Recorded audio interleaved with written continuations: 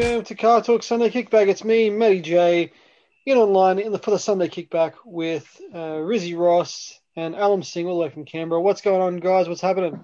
It's all happening. We've got the main man who is in the midst of it all in Canberra. He is. For him to join us, it's a privilege. It's an honor. What can I say? Anything for the homies, you know. I'll cut the phone with ScoMo. I said, I'm busy, man. You leave me alone. You know, these are your problems. You take care of your staffers. And That's exactly right. Can't deal with this right now. I'm a car talk man. That's it, man. That's it. The commitment. Yeah, he's just down the road from me. He knows where I'm at. I know where he's at. You know, but do we know where Tony's at? Ooh, that's the big question, isn't it? And his budgies are at. That's what we need to know. The budgies have been smuggled. They're at this point in some other country. Yeah, they're gone. Oh, yeah, he's in UK or something. Anyway, thanks for joining us, Alan. Thanks for having us, Matty. No worries. Thank you guys for coming on. I know it's hard with being the big time politician / uni student / becoming a doctor / WRXSTI owner. It's hard. It's a hard job to fit us in. It is. So much going on around. But yeah, good to have you on. Good to see you, Riz. What's happening with you, man? Not a lot, apart from the fact that I think my brother's going to sell his Golf 2017 Golf in manual. That was the first Mark 7, one of the first Mark 7.5s to come into the country at that time. So yeah, he's going to sell that, and he's seriously considering a Volvo XC60. Okay. So either that, or he said something as subtle as a Volvo XC60 or a Velar. And I'm like, I don't think the Velar is subtle. And it's tell him don't buy anything a Range Rover, Land Rover product. They're just junk. Like I saw a brand new Vogue today. Pascal Road on my way to work, pulled over, and broken down. RSCV car was there, and I'm like, dude, you paid $250,000 for a bucket of absolute shit. Like they're just not a good car. Tell him that's right. Time to stay clear. The Velar's only started $82,000. Velar's, yeah. Yeah, surprisingly cheap. You know, but by the time they spec them up, but also like the chances. I mean, that's just the price to attract people, right? By the time you get there, and they're like, "Oh, dealer delivery will be like $8,000,000," and I'm not paying that. Yeah, you put your foot down. You say, "I got the main man Rizzy fighting my battles for me." Well, with the shield, gotta get it sorted. You know what I'm saying? It just surprises me how people can keep buying those cars, like despite the fact that everybody knows they are rubbish. Like they are like legit a rubbish car. You know, I don't understand how they can still sell a product for $250,000 when they just all the gremlins they have. It just makes me mad. Like how do they justify that product? Well, I don't think they justify the product to people that want that status. And unfortunately, a lot of them are all, as Alan, the true hustler, would understand, are sitting on what's known as old money. Money by media moguls and people working in these traditional industries where they, used to work 30, 40 years in a company and then get a car and then, they're supposedly rich and their kids have the same thing. And people don't think, So my advice to him was stay clear of that. But the Volvo XC60 is interesting at the model that he's looking at. A 2-liter engine with, I know it doesn't mean a lot in the A45 AMG territory, but the 2-liter engine in the R design is like nearly 250 kilowatts. Yeah, plenty of power. So, yeah, it's and I think there's a little bit of class and on the back of that. I'm not saying it's great, but still, if you see a Volvo on the road, they're slightly special. I would prefer one over a Velar all day, every day. Just not only for being an inverted commas luxury car, but I just think that they're a bit more exclusive and everybody's got a Range Rover. Everybody's but purely for the fact is I think they look good too. I really like the new Volvo designs. I think they look awesome. Your brother's not starting a family, is he? No, he's not. He just does a lot of looking at these cars. Well, I'll tell you this, my man. As the true hustler would understand, it's all about tax saving. It's about he's paying too much tax, and it's as Ricky Ross says, what he really wants to be paying is luxury car tax, because once you pay that, you made it. Yeah, I understand that. I understand that. Yeah, mate. As we know, you're broke till you got a Benz as well. That's exactly right. And the thing with the Benzos is at that price point, like around the 70 to 90 grand mark, you get the new GLB, but they're not, as we know, true Benzes sort of start at the GLE class, Yeah. or C class. Not the GLC, but the C class. Yeah, yeah. Well, I think going for the Volvo. So my camera's been playing up. Oh, sorry. I I think going forward with a car like that, definitely he should really think with his head more than his heart. Yeah, if he's saying for it. So I think he should go for a Volvo. I think the Volvo would be better for him anyway because he is going up the high country and a few of those things. And I think the four-wheel drive system is a bit more, I think, designed for that, as well as the safety component of it, that I just don't think the Velar or the Land Rover Group really gets it, because they sell cars like hotcakes to people that don't think at all.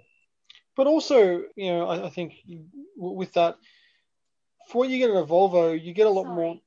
Is my phone going off? You get a lot more tech in a Volvo for cheaper than you do in a Velar, from all accounts. Now, a friend of mine, he bought a Vogue, cost him 250K, black on black Vogue.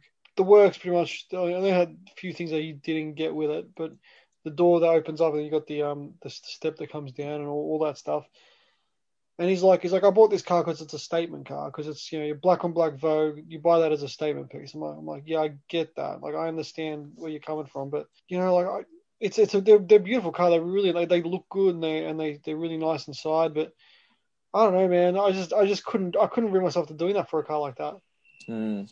Yeah, I'm the same, man. I mean, the reality is, I actually like the wagons that are coming out of Volvo as well. Is it the V60 or the? Yep, that's them. Yeah, they're pretty. Because the S60 is the sedan version, the V60 is the That's wagon. right. Yeah. Yeah, it's and obviously there's that whole. I mean, surprisingly, XC40 and XC60 are all coming out of China. But having said that, I don't think there's a compromise on quality or I guess quality control, given they're selling quite well. It'd be interesting to see the comparison between the two. Definitely, I think that'd be just to see a V60 and to see, like, let's say a XC90 that's made in Sweden still. You know what I mean? Like, it'd be good to see the differences, because, like, I mean, I look at a modern day, Hilux and Ranger and BT50 in Colorado. They're all made in Thailand. Yeah. Quality is pretty good. Like, you don't really get many issues coming out of there. I I mean, provided I mean, especially for like Volvo, like a big brand that does luxury cars that have been strong on their brand for a long time. I think that they wouldn't let something like that really taint the brand, by having cheaper labor. No, and I think we've been paying for so long, like the C classes have been coming out of South Africa and stuff, right? So I don't think it's tainted the Mercedes brands, whereas some of their GLBs and the GLAs and the GLCs and all of those, just be everything to everyone. That's tainted the brand, and people are moving away, whether they like it or not, because the traditional buyers that they had just don't exist anymore. Yeah, well, also, I mean, look, I get why Mercedes and BMW and all these companies have cheaper entry level cars, because people aspire to own the badge, to have the badge, and I completely understand that. But I also think that, like, I mean, we're just chatting before the show, Riz. I picked you up in the W124 the other last Friday, and you were saying, geez, I don't build cars like this anymore. But that's because those cars they weren't cheap. That was a $98,000 car back then, excluding inflation. So you got to remember, like, they were built. If you had a Merc, you had a status symbol. Like, that was a status symbol. That was an expensive car. to get into a Benz, even like the baby Benz was still expensive and it was still a quality car. Now you can get into them a lot cheaper, and I just feel like all these models and going here, like they do take the brand. And I'm not saying by any means that my 124 is a great example. We all know it's pretty old and beat, but it still felt like money. You know what I mean? Like it felt like still a car they're like, wow, this would have been something special back in its day. And I think looking at like going from car to car, like I went in a modern day C class, just a C200, and I was like, you know what? I think the feature is great. It's a nice car, but like for this money, I could buy a Mazda 3, for example, spec it out, and it'd be better. It'd be a nicer car and better car, and you'd have more tech, you'd have more stuff in it, and you'd be a better car. I mean, when I went in that Maybach, for example, that was like next level build quality. That was like, what you're paying for there. I mean, it's a $500,000 car, but you know what you're paying for. That to me was like, wow, okay, that's what that brand is. That's what they should do. But yeah, I don't know. It's probably just me being a cranky old man. But like, I think that's the issue. Adam Ward says, "Good day, boys." And Samuel Pyro says, "Should he buy an AU Falcon?" Yes, you should. Absolutely. AU Falcon is the epitome of perfection. I agree. I think yes is the only answer when it comes to an AU Falcon. Alexander's got questions. He says, what Riz says about the starting benchmark of the Merc range is very true. Anything below the C class is relatively comparable and or less equipped than all the everyday brands, Mazda, Hyundai, Kia, and even more. Yep, spot on, Alex. Like that's, I completely agree with you there. Like I was reading a debate, and it was like the guy wanted to buy an A class or a Mazda 3, and he could have got a top spec Mazda 3, Astina SP. I don't know what the top spec was anymore, but it's like everything, every bill and whistle with it. It was like it came under 40 something grand.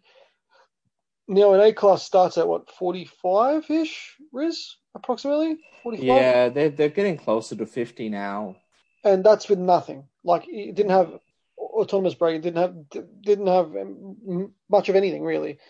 So they're like, why would you buy a Mercedes if But by the time you spec that up, it's almost $100,000 for a freaking A class. What the hell's the point?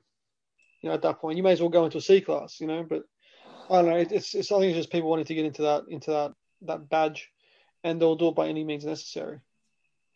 So I guess this is the point now that my suggestion to my brother is we're looking at the Kodiaq, but then I don't think we should go for another Volkswagen Group car, especially if it's an automatic, because we still don't know what and I've also been hearing a lot about the dealer experiences, and it seems that they're not getting better. They've got a level of cockiness, and he's got a manual, and he has had no issues with the car at all. That's but getting an automatic would be a concern given nothing's really changed in all of these years with their transmissions. So and power wise as well, the Volvo is quite powerful compared to, I think, the Skoda is a little bit underpowered as well. So yeah, I think from BMWs as well, X3 is a good one. You're still looking at close to 100 grand, and they're just not worth it. I think the reality is, if you want something classy and you want something that's relatively powerful, and only time will tell. Remember last time when he moved back down from New South Wales, Matty, and Alan, we went up to the Black Spur? Black Spur and stuff, yeah. We'll have to do that again once he gets this next one. Absolutely. I also think, like I've said it before, like a dual clutch transmission is not needed on a passenger car. What is wrong with your standard automatic? Like, why do we need dual clutches for your Fiestas and your Focuses and your Golfs and your Polos? Like, what's the point? I don't understand what the point of that is.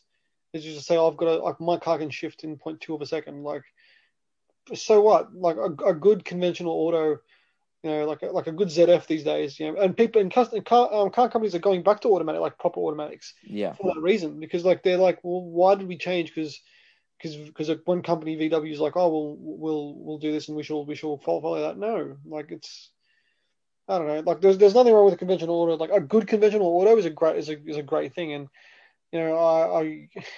like for example, ZF are known to produce amazing transmissions, and you go in like anything with a good ZF, and it's just like, well, why would we do anything else? Why do we need that? It's beyond me. Even transmissions not, I guess, of a high caliber, but just, I guess, medium, like the i30. The standard 6-speed automatic in that was wonderful in the one I drove around. And critically, it never frustrated me like a Golf dual clutch did. Several situations where, I guess, I think one of the most iconic is a free right turn where there's no lights and you're just going against traffic when there's a gap. That kind of, you're hovering on the throttle, moving it, inching forward, and then you want to really go for it. In that moment, several times with the dual clutch, the car just shit itself. It did not know what it was doing, didn't know what it wanted to do, downshift, upshift, and nearly caused a crash. And just, I was absolutely livid.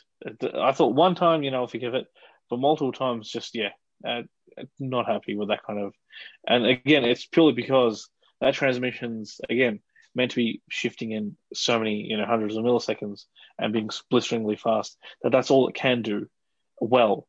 Whereas the day-to-day, that slow shifting, when you're unsure of whether to pull out or not, it struggles with that.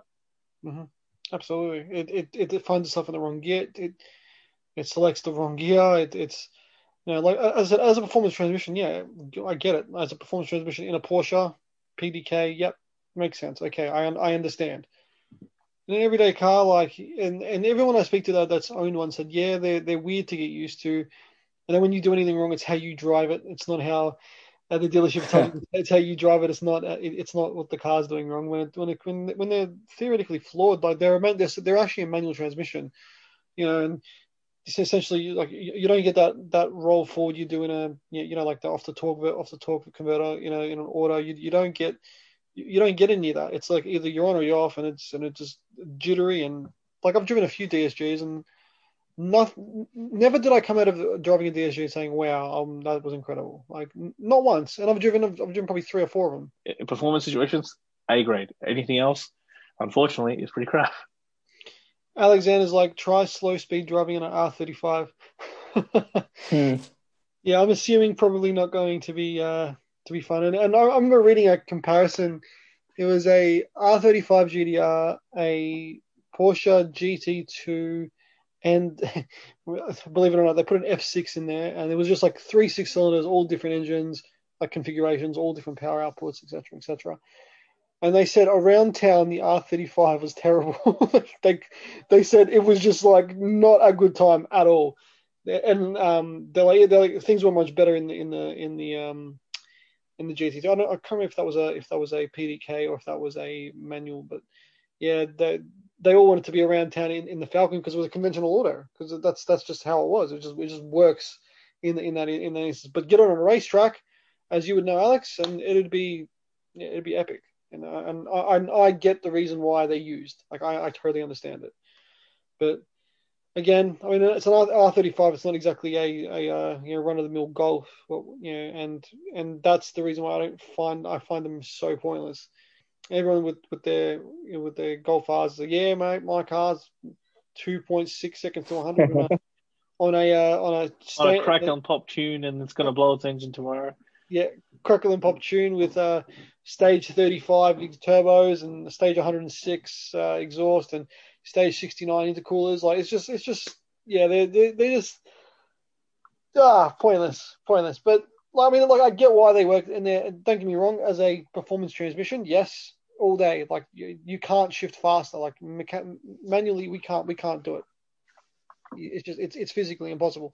But in an everyday situation, when you're driving the car 99.99% of the time on a standard road, what's the point?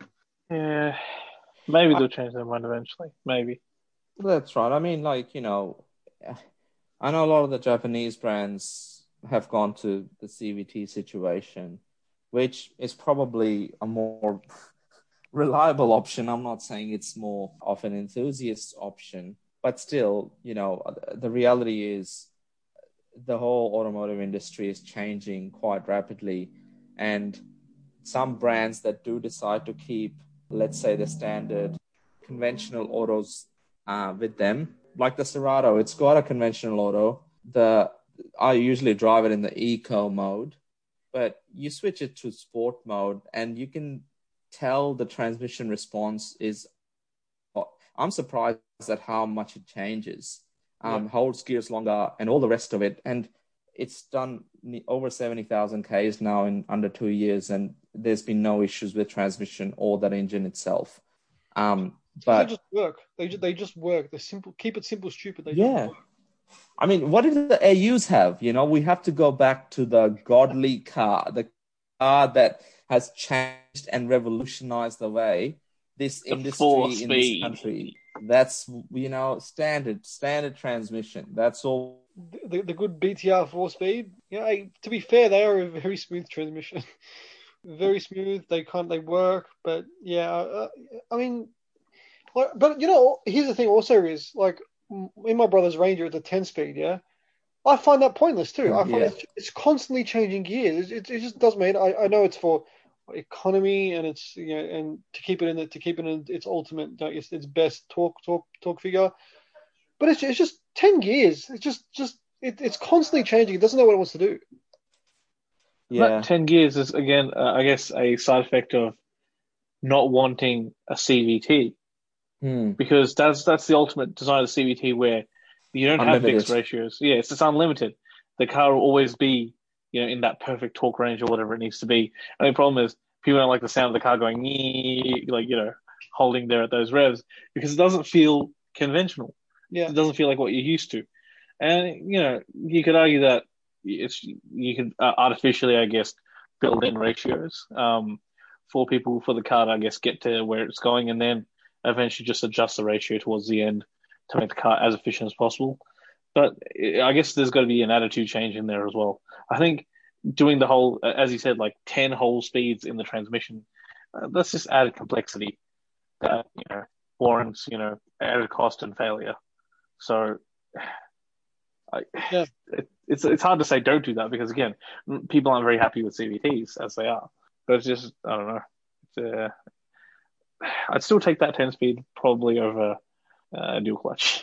Yes, I mean, to be fair, so would I. But in the same token, I'm just like, I drive my brother's Ranger, and like, they're a great car. They're really good to drive, but constantly, it just feels like it's like just constantly changing gears, and like I get why they, as I said, I get why they do it, but it's just annoying. The Rangers, I drove them for 2 years for work in Queensland. 2014 and 15, the same shape, 6-speed, and used to travel 150 k's each day, no issues at all. That 6-speed was awesome. Yeah, paired with, I think at that time was a 2.2 liter, the base model sort of diesel, but I can imagine what it would be like with 10 speeds. And I remember a couple of years ago when Lexus introduced, I think it was 8-speed gearboxes, and people were like, whoa, that's crazy. And then I think, obviously, the DSGs were 7-speed for a while, but if efficiency versus whatever, it doesn't mean anything anymore, because in the next 3 to 5 years, the whole industry is going to look very different, unfortunately. Well, I remember watching a review, Jeremy Clarkson, when he drove the ISF, and that had an 8-speed conventional torque converter automatic. And he's like, it's a great transmission, but it's just constantly changing gears. And he's like, why? Why have 8 speeds? Just have 6. Like 6 work well, And for this exact reason, what we're talking about. Alexander's like, his Amarok is the same, 8-speed, and he's in 5th gear by the time he's across the set of lights that he's going from. Like it's just constantly just changing gear. Like it'll do your head in. It sounds like people are driving road Rangers. They just, in 5th, by the time you cross the lights, they just like, the next thing you're in 12th. And that was purely necessity that caused, such transmissions to be built. Why are we going in that same direction? I don't know. Maybe electric cars will save us all. But not in Australia, because we don't have the charging infrastructure to do anything about it. We don't have the infrastructure, but I mean, they have to do something now. But I still think our government, not the coalition. It's in their name. They're not big on, innovation and green energy. I think they are. They're progressive. They've had the Barnaby's bonk ban now for a couple of years. Um, and they're moving forward slowly. I don't know if you guys know on a different note, welcome to submarine talk. There are 10 subs that are being built with diesel engines in them. They'll be ready in 2030. We won't have any diesel to feed them because every other manufacturer has moved away from that. Maybe Senator Pauline Hanson was right to ask questions in that estimates hearing. Every time I think of how behind we are, I think of that video of the end of the world where it's like everyone else is fighting and then he's asked, "G'day, mate." Like, it's just like what's happening, mate? Like we're just so far behind everyone. I think the peak of where we were was sort of around the 2000 to 2002 sort of era, mainly because the AU Falcons were running around everywhere. Since then, it's just gone downhill. I mean, when the AU came out, I mean, as much as we give those cars crap, they won a lot of awards, but also they kind of changed Ford in the way that they never really recovered in Australia. But it is what it is. It is what it is. It was that good it didn't sell. Put it that way. It was that good it didn't sell. Let's get into some car updates, gentlemen. Rizzy Ross, how is the Serato? You're up to 70,000 K.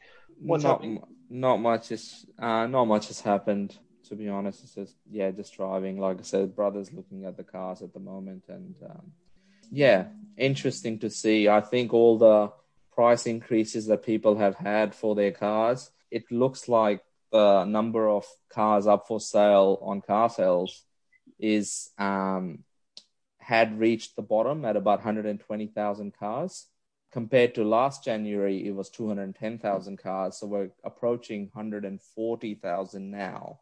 So it's, 137,000. It's slowly creeping up again. So if you're still holding on to a car, you're thinking it's going to go up in price, better sell soon.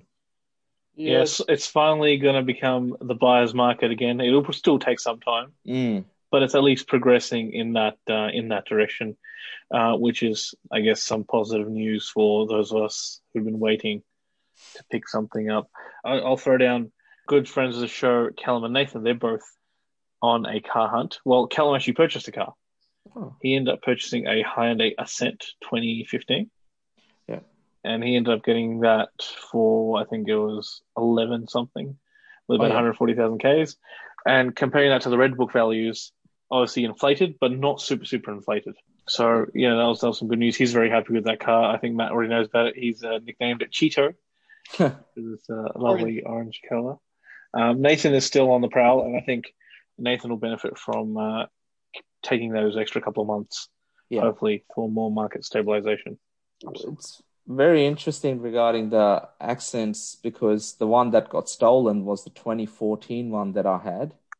I bought it in 2015 with 30,000 Ks, ex-rental car from a dealer for 14,500. And even when it got stolen, the insurance paid, I think, 10.5.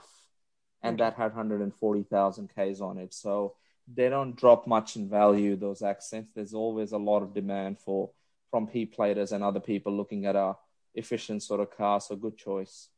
Yeah, good choice. Yeah. Reliable choice. I even drove the CVT one, which your sister has now. When I had a rental.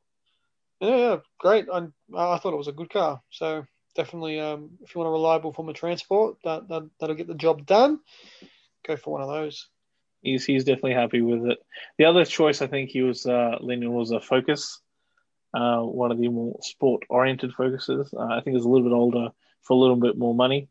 And I said, look, if you want an overall more fun car, let's just say, I'll probably go for the Focus. But being sensible, we're all adults at this point. I thought the Ascent is probably the better car.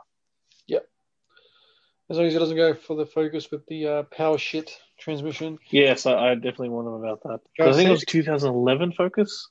Yep, don't do it. And I said that I think that's so roughly where the power shit started. So, yeah. Yeah, if he was going to go for a Focus, they're a great car. If you get the conventional auto, just do that. Save yourself issues. A couple of questions before we get to your car update, Alan. Rob's like from the Dynamic Father Son duo. They should never have asked the employees to choose the grille design for the AU. Yeah, that's probably what the film. I was thinking for the first time, I was like, what the hell were they thinking?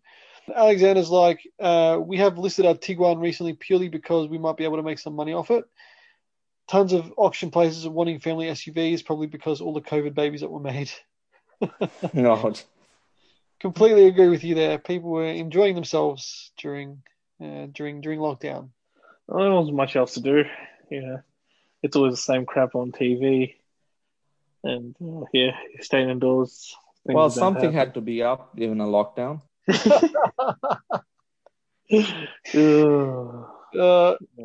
Alan, updates. I meant the car prices. Yeah, definitely. The STI is going strong. I will hopefully be making a return Tuesday evening. Unfortunately, I'm returning later than I wanted to because of scheduling issues. So I'm just doing some maths on ensuring I have as much sunlight as possible, given, we're getting closer and closer to winter. I think I'll be leaving here about 5 o'clock. I'm hoping to get around Albury by the time the sun actually, I lose all sunlight, because that way, if anything does happen on the road, I'm not too far from home. Not a big fan of night driving on freeways and the bush, considering we live in a country full of kangaroos. I did do some investigating about those ultrasonic kangaroo preventers, or whatever you want to call them. They don't work. Purely, if you just look at the science on it, it's expecting the wind to rush into the car or rush into this little tube-like device and then generate that noise. All that noise is being generated where the car is and behind the car. The kangaroos come from the front most of the time, so it's not really that helpful. I think I just take my chances of driving as much in light as possible, and then doing a bit more careful during the night portion of the drive. I'm tempted to drive a bit faster during the day portion. I know I shouldn't, but I know I always keep it within the limits. I mean, you are traveling from Mexico, so that's. I keep it within the limits. If any police are watching, but yeah, I try to push the daylight limits as possible. The other thing was, I think I sent this to Patrick, George, Adrian, Ed. Ed. Ed's gonna kill me now. I don't know why. It's always Ed's name that I forget. Like, I know Ed, but it's just the name Ed does not come to me. I sent him an MX-5 on the Facebook Marketplace. Mm-hmm. It was exceptionally cheap, well, compared to other I've seen, at $6,500 dues. Mm-hmm. But it had done 300,000 Ks. So, if the car still ran fine. I'm not that averse to getting a car with high Ks, because I know, again, if you get the car with the high Ks, you can just keep driving it anyway, not worrying about putting Ks on it. Absolutely. It's just 300,000 makes me worry a little bit more, probably because it's. Mr. Singh, what car recently did you drive of mine that has a 300,000 Ks on it? Yeah, the MR2. That's why I'm still okay with it. Yeah. The only reason is we don't have a headquarters yet to park the car in, because this is going to be a clandestine purchase, as you know. Of course. Alan the Hustler and his clandestine purchases it's a difficult game to play. But I've had an eye out for MX-5, and what I might just do is just wait for the market to stabilize a little bit more. That one was good. I might, if it's still available, it'll be my car of the week, and I'll probably share that with you boys. But something like I think I discussed it, especially after experiencing the MR2. I really want a car that I can club reg and have it be real drive, ideally like a coupe kind of thing. So it's just a nice Sunday drive. But we'll see. I'm not rushing into anything. That's the most important thing. I'm not rushing in. No, MX-5 is a great entry classic car. Like they're reliable. They work. Parts are everywhere for them. I mean, looking back now, MX-5 versus AW11, MX-5s are probably the one to go for in terms of parts, availability and when there's a place called the MX5 factory here in Melbourne. So there's an abundance of aftermarket and an abundance of reproduction parts. So you could essentially rebuild that car for not a lot of money, and you'll have a cracking example. That sounds pretty good. Definitely not opposed to MX5s at all. Steph says, had good experiences with the kangaroo repellent in the many country drive experiences she's done. The only time I didn't see a kangaroo was when I was driving a car with one of them attached. So I'm assuming that means didn't see one at all when using those repellents. Now, apparently the repellents say, look, and to be fair, I sell them at work. They do say like they're an ultrasonic sound that kind of beams off. But I don't know. Like I remember when we were driving to Sydney, Tyrone, Julian, James, and I from the Tuesday review, we took the Typhoon and we were about halfway there, and we saw this guy in a VX Commodore. The front was caved in, like he hit a massive kangaroo. And we were like, "Yeah, we're slowing down now." We got a bit scared. So when we got to Sydney, we stopped at a local supermarket and just bought 2 or 3 packets of them and just stuck them all over the front of the car over the drive home to be safe. And yeah, we didn't really get into any issues with that. But yeah, I don't know.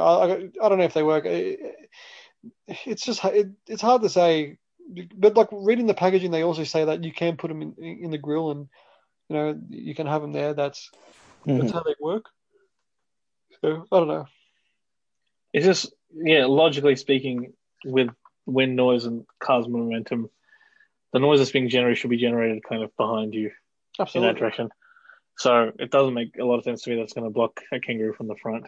Some kind of electronic generator, which would be generating some kind of infrasonic waves, let's just say, from the front, which would be highly illegal, might prevent some critters on the road, but it's probably more effort than what I'm willing to go to. And my insurance is nice enough that if I crash the car, not that I want to, knock on wood, in these next few months to years, they'll just replace the car. So it's not a big deal. I don't want to be in that situation, of course, or I'll just keep my car. The other alternative is I come on Wednesday, but that'd be wasting a day, and I'm not known to waste a day. I'm a hustler. It's every day. Every day. Just a quick question on I know you're saying they're going to be replacing the car if there is any issues in terms of it being considered a write-off. Have you got windscreen protection with your insurance policy? No, I do not. Right. I'm considering it as my insurance renewal time is sort of nearly here, mainly because with all the lane keep assist and camera technology that sort of runs through as the camera sees through the windscreen, to get them replaced if there is a crack or a chip is very, very expensive. We're talking anywhere between $1,500 to, the last I heard, a Hyundai Santa Fe, $3,300. That is quite a bit of money, and I would consider it, except my car, due to it being the manual, has none of those. Right, it doesn't have any of the cameras. It does have one camera located at the front, but that's purely it detects if you've got your high beams on. It'll turn them off if it detects a car coming at you. Oh, but it's still looking through the windscreen, though, right? It is. Right. I don't know if that would need that same sense of calibration. Calibration, yeah. It could. I could be screwed by it, but worth asking, worth giving a dealer a call and just saying, hey, you've had a chip in your windscreen, and how much is it to replace the windscreen? Because even if you take it to O'Brien's or whatever, a lot of the times, if it requires any sort of calibration, they'll send it to the dealer. And if, for example, if it's another $100 a year for me, I'm happy to pay for that, just for the fact that, especially if we're driving on highways and stuff with trucks and tippers driving around with, little stones and other bits and pieces around the highway. I think it's just going to be a costly exercise, and a lot a lot of new car buyers are just not aware of these intricacies to replace them, and it's nearly 10% the value of the car in some cases. Yeah. Especially like olden day windshields, usually be looking at $250, $400, and you're on your way. You definitely don't want to be in that kind of situation. Now, I did get, I got a stone chip on the front bumper, and I got a slight scuff on the windscreen itself on the drive to Canberra. So, it's a risk you always take every single time you're passing by a big truck. I think when I go in for the 6-month service, I'll probably ask the dealership, like, what's your cost of a windscreen replacement? And assuming the STI, considering it doesn't have the rest of the cameras, it's reasonable, I might. Not otherwise, I'll have to hit up my insurance to, definitely look at getting that windscreen replacement policy as well. Just make sure you're sitting down when they tell you the price. Alexander's like auto rain sensors as well. Yep, they're on the windshield. They'd have to be calibrated, I'd say. That'd be another thing. So, I mean, it's got me thinking. My mum's old Mazda 3 had rain sensing and auto headlights on that, but obviously not the parking assists and the all those anti-crash sort of systems didn't need to be calibrated. For me, I don't have to worry. My cars are all too old. But but going forward, I have heard some horror stories. I think you said your friend that's got a Civic Type R, was it $1,500? It was $1,500, and that was the cheapest any Honda dealer could do. Some of the quotes were $2,100 from Honda dealers. That's expensive. They did have the windscreen, though. I think Honda's based near Essendon somewhere, the Honda Australia. They did have the windscreen in stock, which was not a bad thing, but it's just the calibration. And they wanted to charge, I think it's about $150 or $180 an hour. Wow. Was their rate.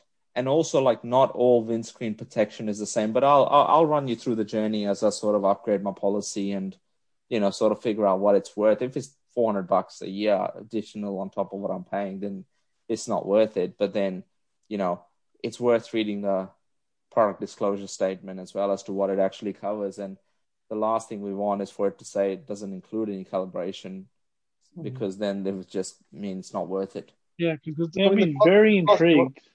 $200. I'd be very intrigued if they price it according to the car, so they know if it's like a Santa Fe or something that's going to be $3,000, so they start charging you $400 a year. But if it's just like a regular older car, they're like, oh, it's just $50 extra per year. But it's insurance is such an area that nobody knows, and at the moment, I feel that people don't know what they're paying for, and the industry doesn't want to change either. So you can have all these things that you think you're protected for. If we take our windscreen protection, but if they don't cover calibration, just not worth it. Yeah, it's going to be interesting to see, that's for sure. I think, that is a very, very costly exercise now. A friend of mine, actually, no, I won't say who he works for, but I know who he is. Nah, you can't like that. Just anyway. He's a mechanic for said company, and he did a front bar replacement on a car, and the only way to calibrate it is to actually go and drive the car and cause it to go into a crash situation. So he had to go calibrate it by driving the car around the block, and the errors were still flickering up on the screen. But you have to kind of adjust it by pretty much running into things, apparently. I'm like, that is terrifying, because if it doesn't work, you're crashing a customer's car. He's like, yep, that's exactly how it works. So that would be the automatic emergency braking and stuff, right? Correct, yep. Can you imagine you just ask your camera guy, can you stand there for a second while I accelerate up to 60 in front of you? It's really interesting, because mine's actually done it when a gentleman who I believe was off his head ran in front of the car, and the car saw it before I did, and I was doing under 60 because it was a 60-kilometer zone. But yeah, it does work. But yeah, if in some cars you have to be over that limit, and imagine if it doesn't stop, because I know it doesn't stop for kangaroos because they move so fast. Yeah. So but the fact that he told me he had to go drive the car and and pretty much put it into that situation, I would be terrified. I'd be like, no, I don't want to do that. Especially after seeing how Volvo's first kind of iteration of automatic stopping happened. They were showing people on. I don't know if you guys would have seen these videos, but they're in the press videos where they had all the press there to witness the car stopping automatically, and it ran into the back of the truck that it was supposed to stop behind, and everyone's like, well, that didn't work. So imagine if that system fails, and but like the fact of the matter is that you have to calibrate it to a point where that's the issue of how to make it work. That's not a good thing, I don't think. I think they should be able to calibrate it in other ways. I think there'd be like probably non-dealership supplied ways to actually calibrate it properly, which include with possibly having like an inflatable product that would be similar to a human-sized figure or a car, that kind of thing, which is usually what they do in practice situations. But it's probably not supplied because it's not a very frequent thing to do, to have to do. I'd say having to take the car out on the street and get into near crash situations is not the by the book way of calibrating. It's just the way this gentleman had to due to workplace we'll call it workplace constraints. Yes. Yeah. Can we just quickly talk about catalytic converters? Absolutely. So obviously, catalytic converters, for those that aren't in the know, are basically just a honeycomb kind of mesh inside your exhaust system, coated with certain precious metals that's supposed to help break down some of the more harmful parts of your exhaust smoke, so it doesn't pollute the environment as much, such as nitrous oxides and whatnot. All cars are legally required to have them if they're manufactured past a certain date, so anything new, of course, has to. But recently, I guess, partly because of the crisis, partly because of other reasons, one of the metals used in catalytic converters was rhodium, which started at about a $6,000 price per, I'm assuming, kilogram, spiked past $16,000 per kilogram. And I think it's more recently been up to $24,000 per kilogram. So a significant price rise for the catalytic converter materials. And I would say in that situation, it would indicate that there's possibly also more catalytic converter theft going on. So it's if you park your car at a station or something, I mean, it's hard to avoid. There are a few companies in the States I know that are making some, I guess, catalytic converter shields that they're not. Oh, nothing's 100% safe, of course, but it's enough to possibly get a person to move along to the next car. But it's getting pretty ridiculous. So if you can avoid parking your car out late at night, because you may be, if you start your car up and it sounds like a tractor, just have a look underneath your catalytic converter may be gone. And I had something come up on my Facebook feed, and it was like this old person's Merc. It was a W126, and they had just hacksawed the cat out of it, and they've left both parts of the exhaust. They've just taken the cat and pissed off. That's what they do. They just get the hacksaw running double cut and just they're on their way. Cooked. People are cooked. I don't understand it. Car Talk top tip, Alan? Yes, car talk top tip. Don't park in weird areas for extended periods of time if you can avoid it. If you're unfortunately in a situation where you just have to park your car out, try and look into a catalytic converter shield.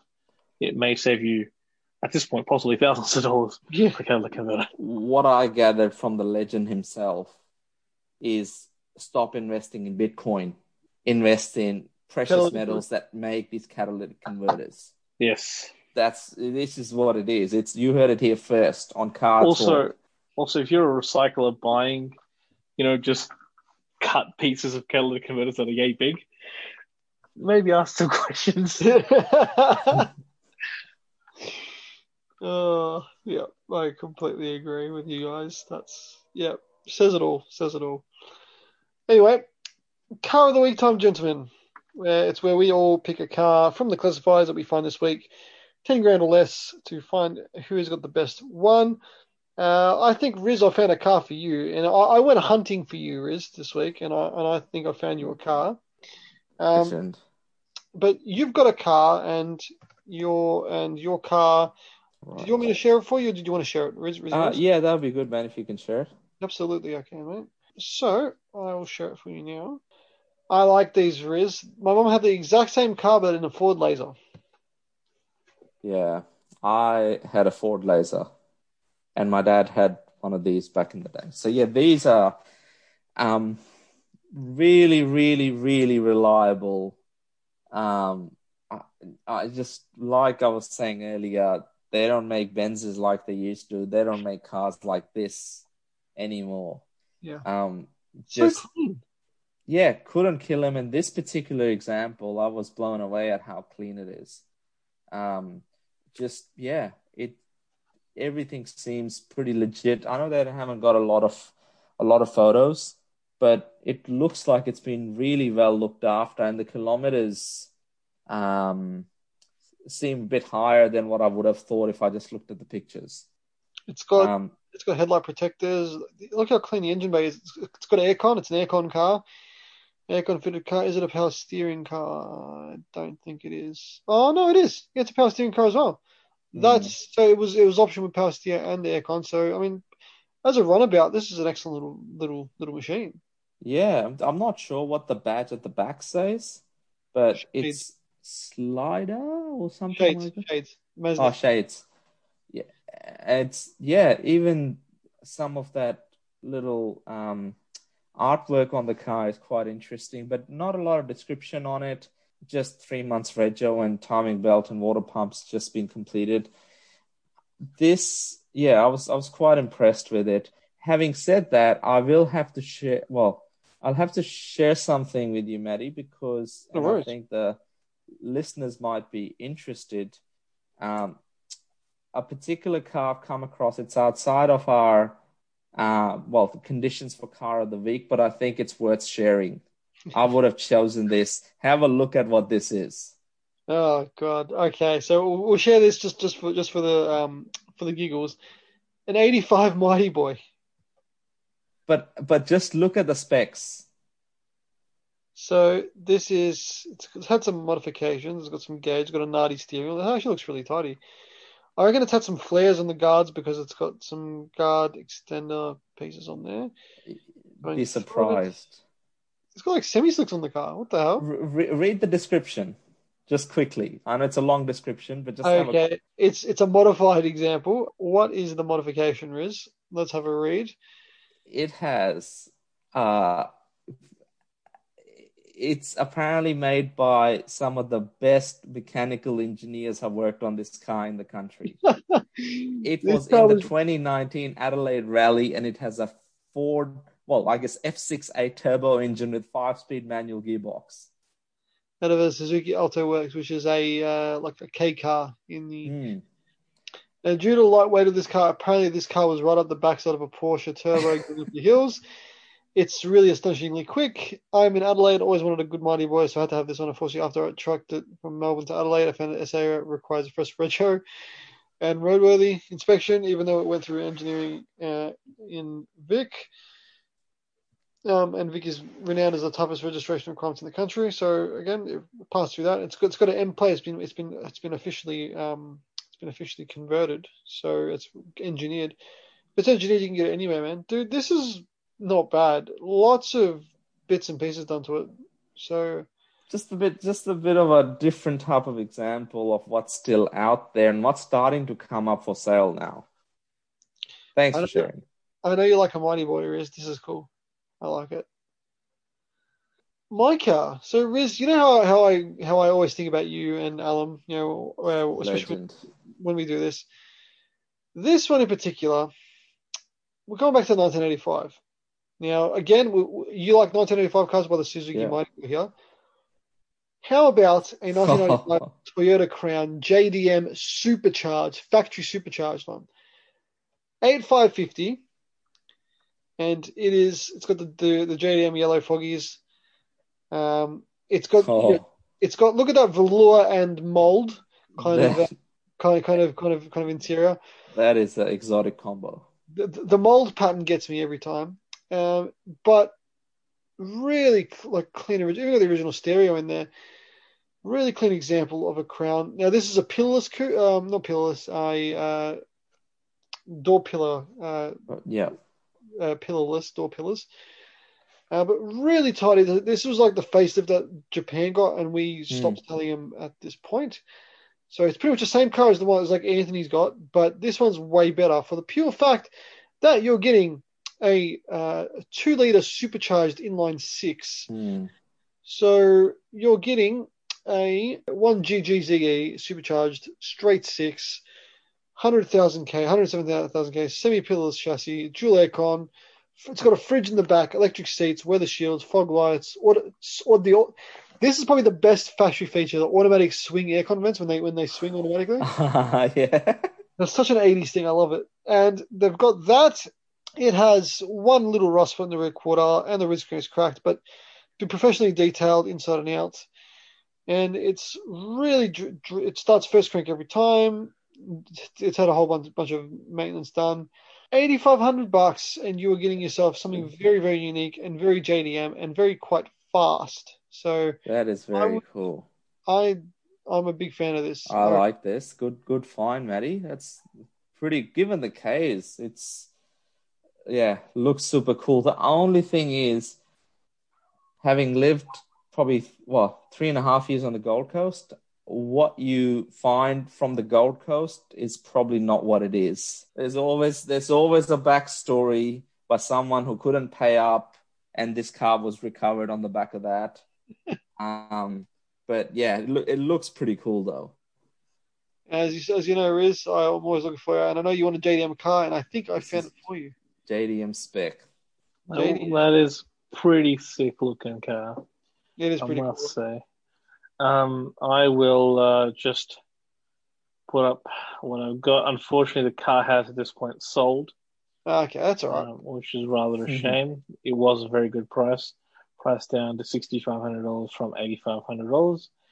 It was a Mazda MX-5 and ND. That doesn't sound right. That doesn't sound right at all. Manufactured in 1999 with a 1.8, 304,000 Ks. So I'd say a little worryingly up there, but at the same time, as long as the car's been taken care of realistically, it should have been fine. It was serviced allegedly every 10,000 Ks, garage full time. And the sale reason was because they're going overseas. They're from in Victoria. Going overseas in this climate, I don't think he's going overseas. I think he just wants to sell a car. He can't leave the country. Overall, looks pretty clean. Does look tidy for the case. Yeah. Soft top looks to be in good condition. Yeah, engine bay looks relatively clean as it can be. Could be cleaner. Quite original too. Yeah, unfortunately, no pictures of the other side, the passenger side. So maybe it's hiding something there. But again, like compared to everything else that was priced out there, quite cheap. Just $6,500. Possibly they were talking to lowering the price a little bit more. I actually seriously considered that car, and I, inquired with Ed, and he said as long as it's been taken care of again, shouldn't be too big of a worry. Unfortunately, I am too late in this circumstance, but that was my car of the week. You like an MX-5, don't you?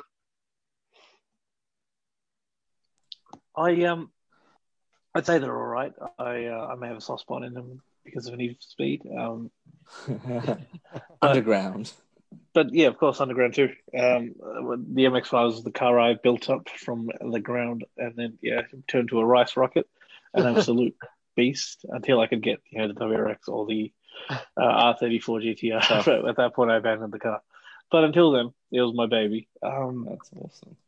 Just like I said, I have in more recent years just been after something nice, real drive coupe-ish, as a weekend car. So I've been looking. I'm still on the look. Again, I'm not going to rush into something, but that really did catch my eye for a little bit.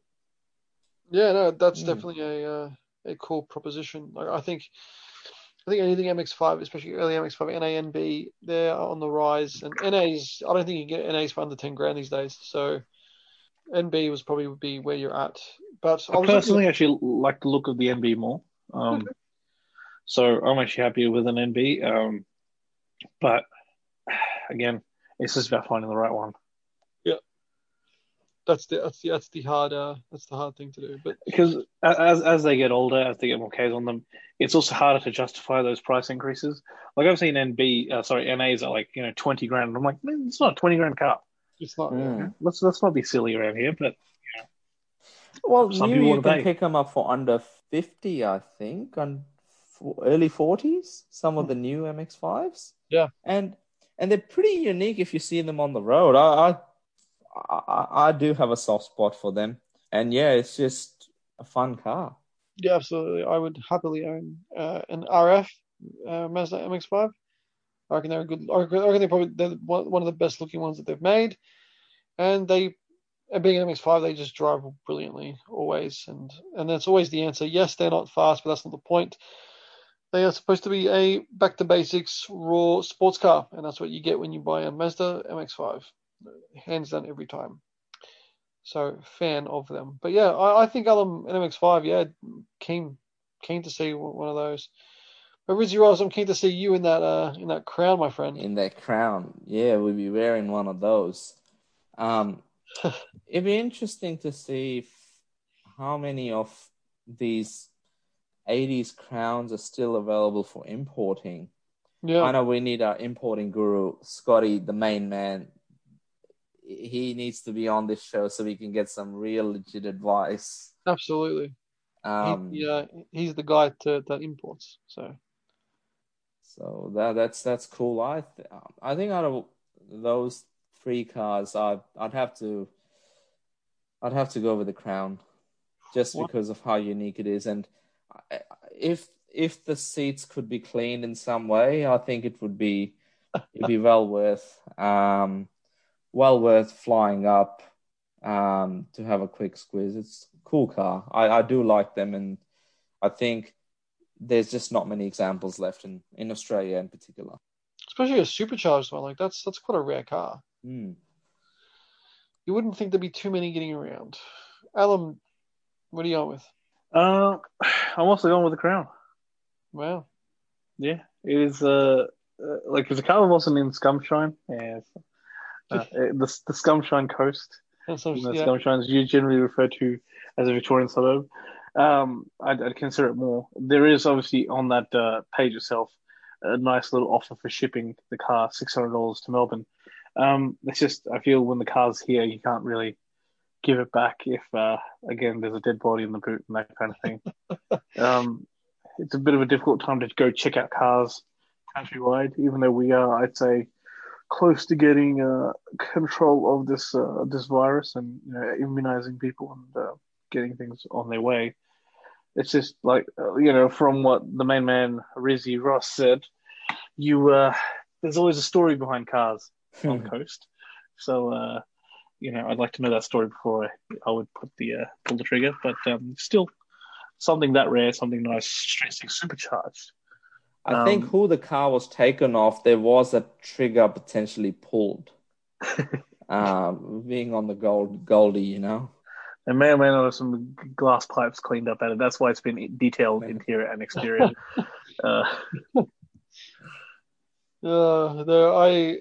I think they're a cool car. I'm a fan of them. So I mean that's probably just me because I do like them, but I think also, you got 2 votes that aren't even yours, Matty. Yeah, we're fans. This is the first. You. This is quite the first time where everyone's actually hasn't said potential or look at Matt's car this time. That's not a supercar, Matty. It's not a supercar. It's not supercar status. Adrian, where you at, sir? Adrian, you're not here. An R35 isn't a supercar. Dude, I still get people commenting to me and saying what was he on when saying it's not a supercar.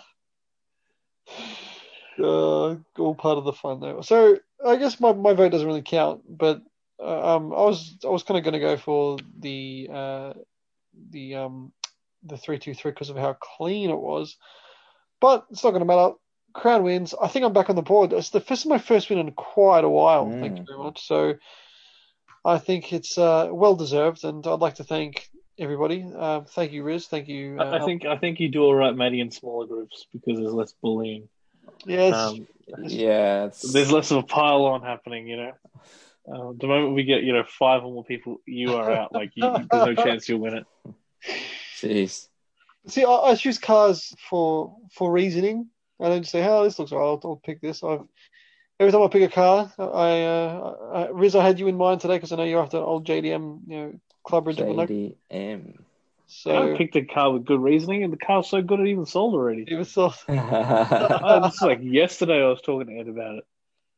So that's how good the car I picked. Somebody Who's to already say took Ed it. didn't purchase it? Yes. That's true. That bastard. Yeah. Probably why he's not on the show today. He's gone and bought the car and he's going to try and sell it to me for like $8,000.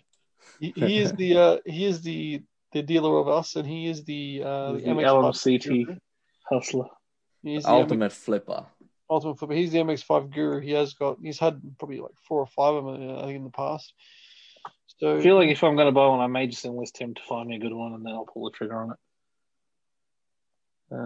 I think an MX-5 as a sports car is actually quite a good proposition. Yeah. Like the other alternatives, obviously, as we discussed, wouldn't have minded an AW11 myself, but the ones that are available are kind of dog shit. Yeah, I think you got a diamond in the rough there, and you've made it, quite a bit better from where you had it. I helped, I like to think. you did. You did. So there's probably a lesser chance of you picking up something like that. But anything like I said, rear-wheel drive, kind of coupe-ish. I'd be happy to, from ideally, the 90s or 80s, or very early 2000s would kind of be where I'd want it. You just want to be able to say "Running in the '90s," don't you? You want to be able to play that song and be happy with it. That's the only song I'll play in the car. Be on repeat. And as soon as the soft top comes off, it's like just vape everywhere. Rob's like, it's moldy from the Goldie. That's the That's exactly right. Nothing to do with the Queensland floods. no. I think it was a moldy Japanese material being used, and it's it is what it is. But yeah, I quite like that car. I reckon it's a cracking value for 8.5. You're getting something very unique, supercharged. It's how often can you say you got a supercharged 2-liter straight six? They'd be like, oh yeah, what's it in? But see, I think something like that. You pull up to that in a Cars and Coffee VIP spec, Rizzy Ross. I think you'll get it. You'll be breaking necks. Definitely, you'll be breaking necks. Now, before we end up finishing up on the show, gentlemen, obviously that was car of the week we finished, but I've been looking again, like, because you know what I'm like. I'm always looking at cars online, looking at how much they're going for, and we were saying earlier that it is possibly about the crash and the well, not crash, but like the pricing is going to come back into, well, there's going to be some sort of equilibrium. Do we think that's going to come into effect because of the dealerships getting stock? Or do we think it's just going to come into effect where people are like, well, I'm not paying $65,000 for a Ranger with 100,000 Ks on it? I think it's a bit of both. Dealers are starting to get more stock. Imports of vehicles into the country. The ABS releases figures, and I think December and January were some of the biggest months in terms of, I think, $3.7 billion worth of vehicles imported into the country. So there'd be mainly new cars. We don't get a lot of used stuff, as you guys know. So that's starting to pick up. That new car influx or people purchasing drives obviously people then moving on their used cars into the used car allotment there. So that's right. It was very important. And I think that recycling sort of started to happen, but also I think people have started to see as they're sort of learning to live in this COVID normal that the government and these guys wouldn't be running public transport if there was such a big risk of transmission there. Yeah. A lot of people are working from home and they've realized that they're not going to be required to go back into work. So they're basically like, we've got a car sitting here. We need to either move it on or figure out what we're going to do with it. And yeah, it's interesting, and stock's building up again. And I think, fingers crossed by the last quarter of this year, we're going to start to see it sort of get back to pre-COVID levels. Is that with everything, or do you think like old mate from Roxy with a Mark IV Supra automatic non-turbo that wants 80 grand will still want 80 grand for that car, or would that actually come down to realistic prices? Do you think cars like that will actually come down, or do you think like the COVID tax or the hashtag JDM tax on like an R34, for example, will still be $600,000? I think the JDM tax would be around. I don't think that would change much because the supply of that particular type of car is not changing. It's only sort of decreasing. And it's like the Australian housing, right? People, it's hit, even in COVID, it didn't go backwards. So it sort of hit that point, and now people have been made to believe that that's what it is. That's how much they need to pay. So I'm assuming with these cars, it's going to be something very similar, given the supply of that particular type of car is not increasing, and the demand is increasing globally, though, as they get older. Yeah. No, it's going to be interesting to see. So, car talk top tick before we finish the show. If you're going to buy, wait, or if you're going to sell now. What are we telling our loyal followers?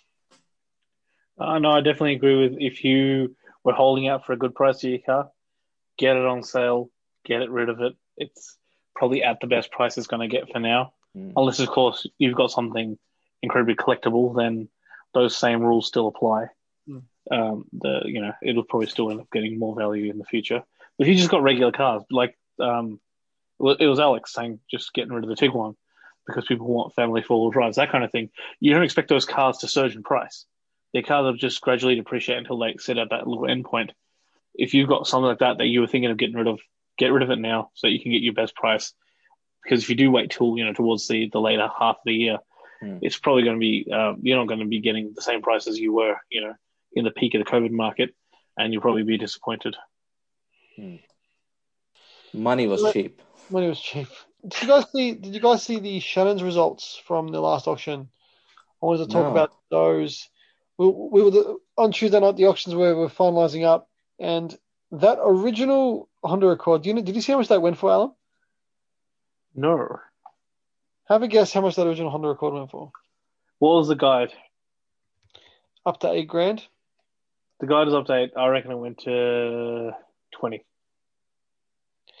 Keep going. 24. Keep going. 28. Keep going. This is getting ridiculous. 38. You're a bit lower. 36,250. Jesus. What? For a 1977 Honda Accord manual coupe. Now, to be fair, it's probably the best one in the world because it's got like low Ks. But like the guide was up to $8 grand for that car. Then the next day I saw another one pop up that had a bit more Ks, and the guy wanted like 12 grand. And then I read the comment like this car was sold like half the price like last year. So the people that bought it were like, well, we've seen how much that goes for. Let's cash in. But really kind of just, I mean, who'd buy a car like that? Do you reckon the Honda Australia bought that to put it back into their fleet? Because that was ridiculous amounts of money. So what year was that car? 1970 something. I'll share a link now. 77. Because I tagged you, and then we got Mr. Prince to look at the 78 Accord. Absolutely. Auto in the green. That was part price at 12,000 negotiable. So, like, what do we say? Do we say that this car is now a bargain, or more likely that the Accord at the Shannon auctions went somewhere far higher than it should have? Oh, I mean, the plates were selling quite expensive. All your memorabilia always goes expensive, but like you'd expect your plateless number like 571 to sell for 150 grand. You'd expect that, but what you wouldn't expect is an old Honda Accord selling 4 times more than what they were saying it was going to be at. So that kind of personifies how crazy the market is right about this time. So like I was just trying to think who the hell bought that car. And for me, the only people that would consider paying something like that, I mean, it is, let's be honest, a museum piece. If you look how clean that car is, it belongs back in the back in a Honda like heritage collection. It is that good, but like 36 grand for an old Accord, like I just think, what else could you buy with that money? You could buy so much other cool stuff. Really Right? good. I mean, you could buy this Accord that's on Facebook, still available, and then you'd have what? Still another 24 grand left over for activities. Yeah. I mean, there was a 98 E55 AMG that sold for 19 and a half. How much did the MR2 end up going for? Oh, I'm going to tell you right now. It went in the 20s. I think it got to 22 in a bit from memory. So, yeah, 23 100 is what it went for. And what were they hoping for on car sales itself? 25. 25, okay. Kind of happy I didn't get the figure they wanted. Yeah. RX-7 Series 3 Coupe, that sold 85 first gen, sold for 52 grand. The Stallion JB Turbo, so not even a wide body. I don't think it was a wide. Yeah, it's not a wide body. That's off for $26,000 and $1. Stagia RS4 13 and a half. Yeah, even a Stagia RS would be kind of cool for you, I reckon. I like them. Yeah, so do I. S14 200 SX. Okay, this is a good one. Guess how much the S14 went for? 18? It's a Series 1 S14 200 SX. I'll tell you a bit more about it. It's funny just seeing you guys check these out. So it had, it was a Australian delivered S14 200 SX, because we never call them the Sylvia here. It has this. It was pretty much, this one was all stock. Doesn't say the kilometers on the thing, but this was a 5-seat manual. Guess how much it went for? 18 grand? No. 32. No. $41,000. 41,500. That's crazy. For an S14. The final, an Evo 10 final edition, sold for 82,200. Jeez. But see, like, you can still get a Peugeot 505 STI for like 5.5. Old Jag 5.2. SLCs were passed in. A few of these guys got passed in. The 500 SEC AMG 46 grand. 380 convertibles 51. The Lotus Esprit is quite surprising. That's 45 grand. Lotus Esprit Turbo. 45 grand for only 4 grand more. You're getting an exotic car over an S14. I don't know. That's just crazy. But yeah, I mean, there was also the Sierra RS Cosy that sold for 116 grand.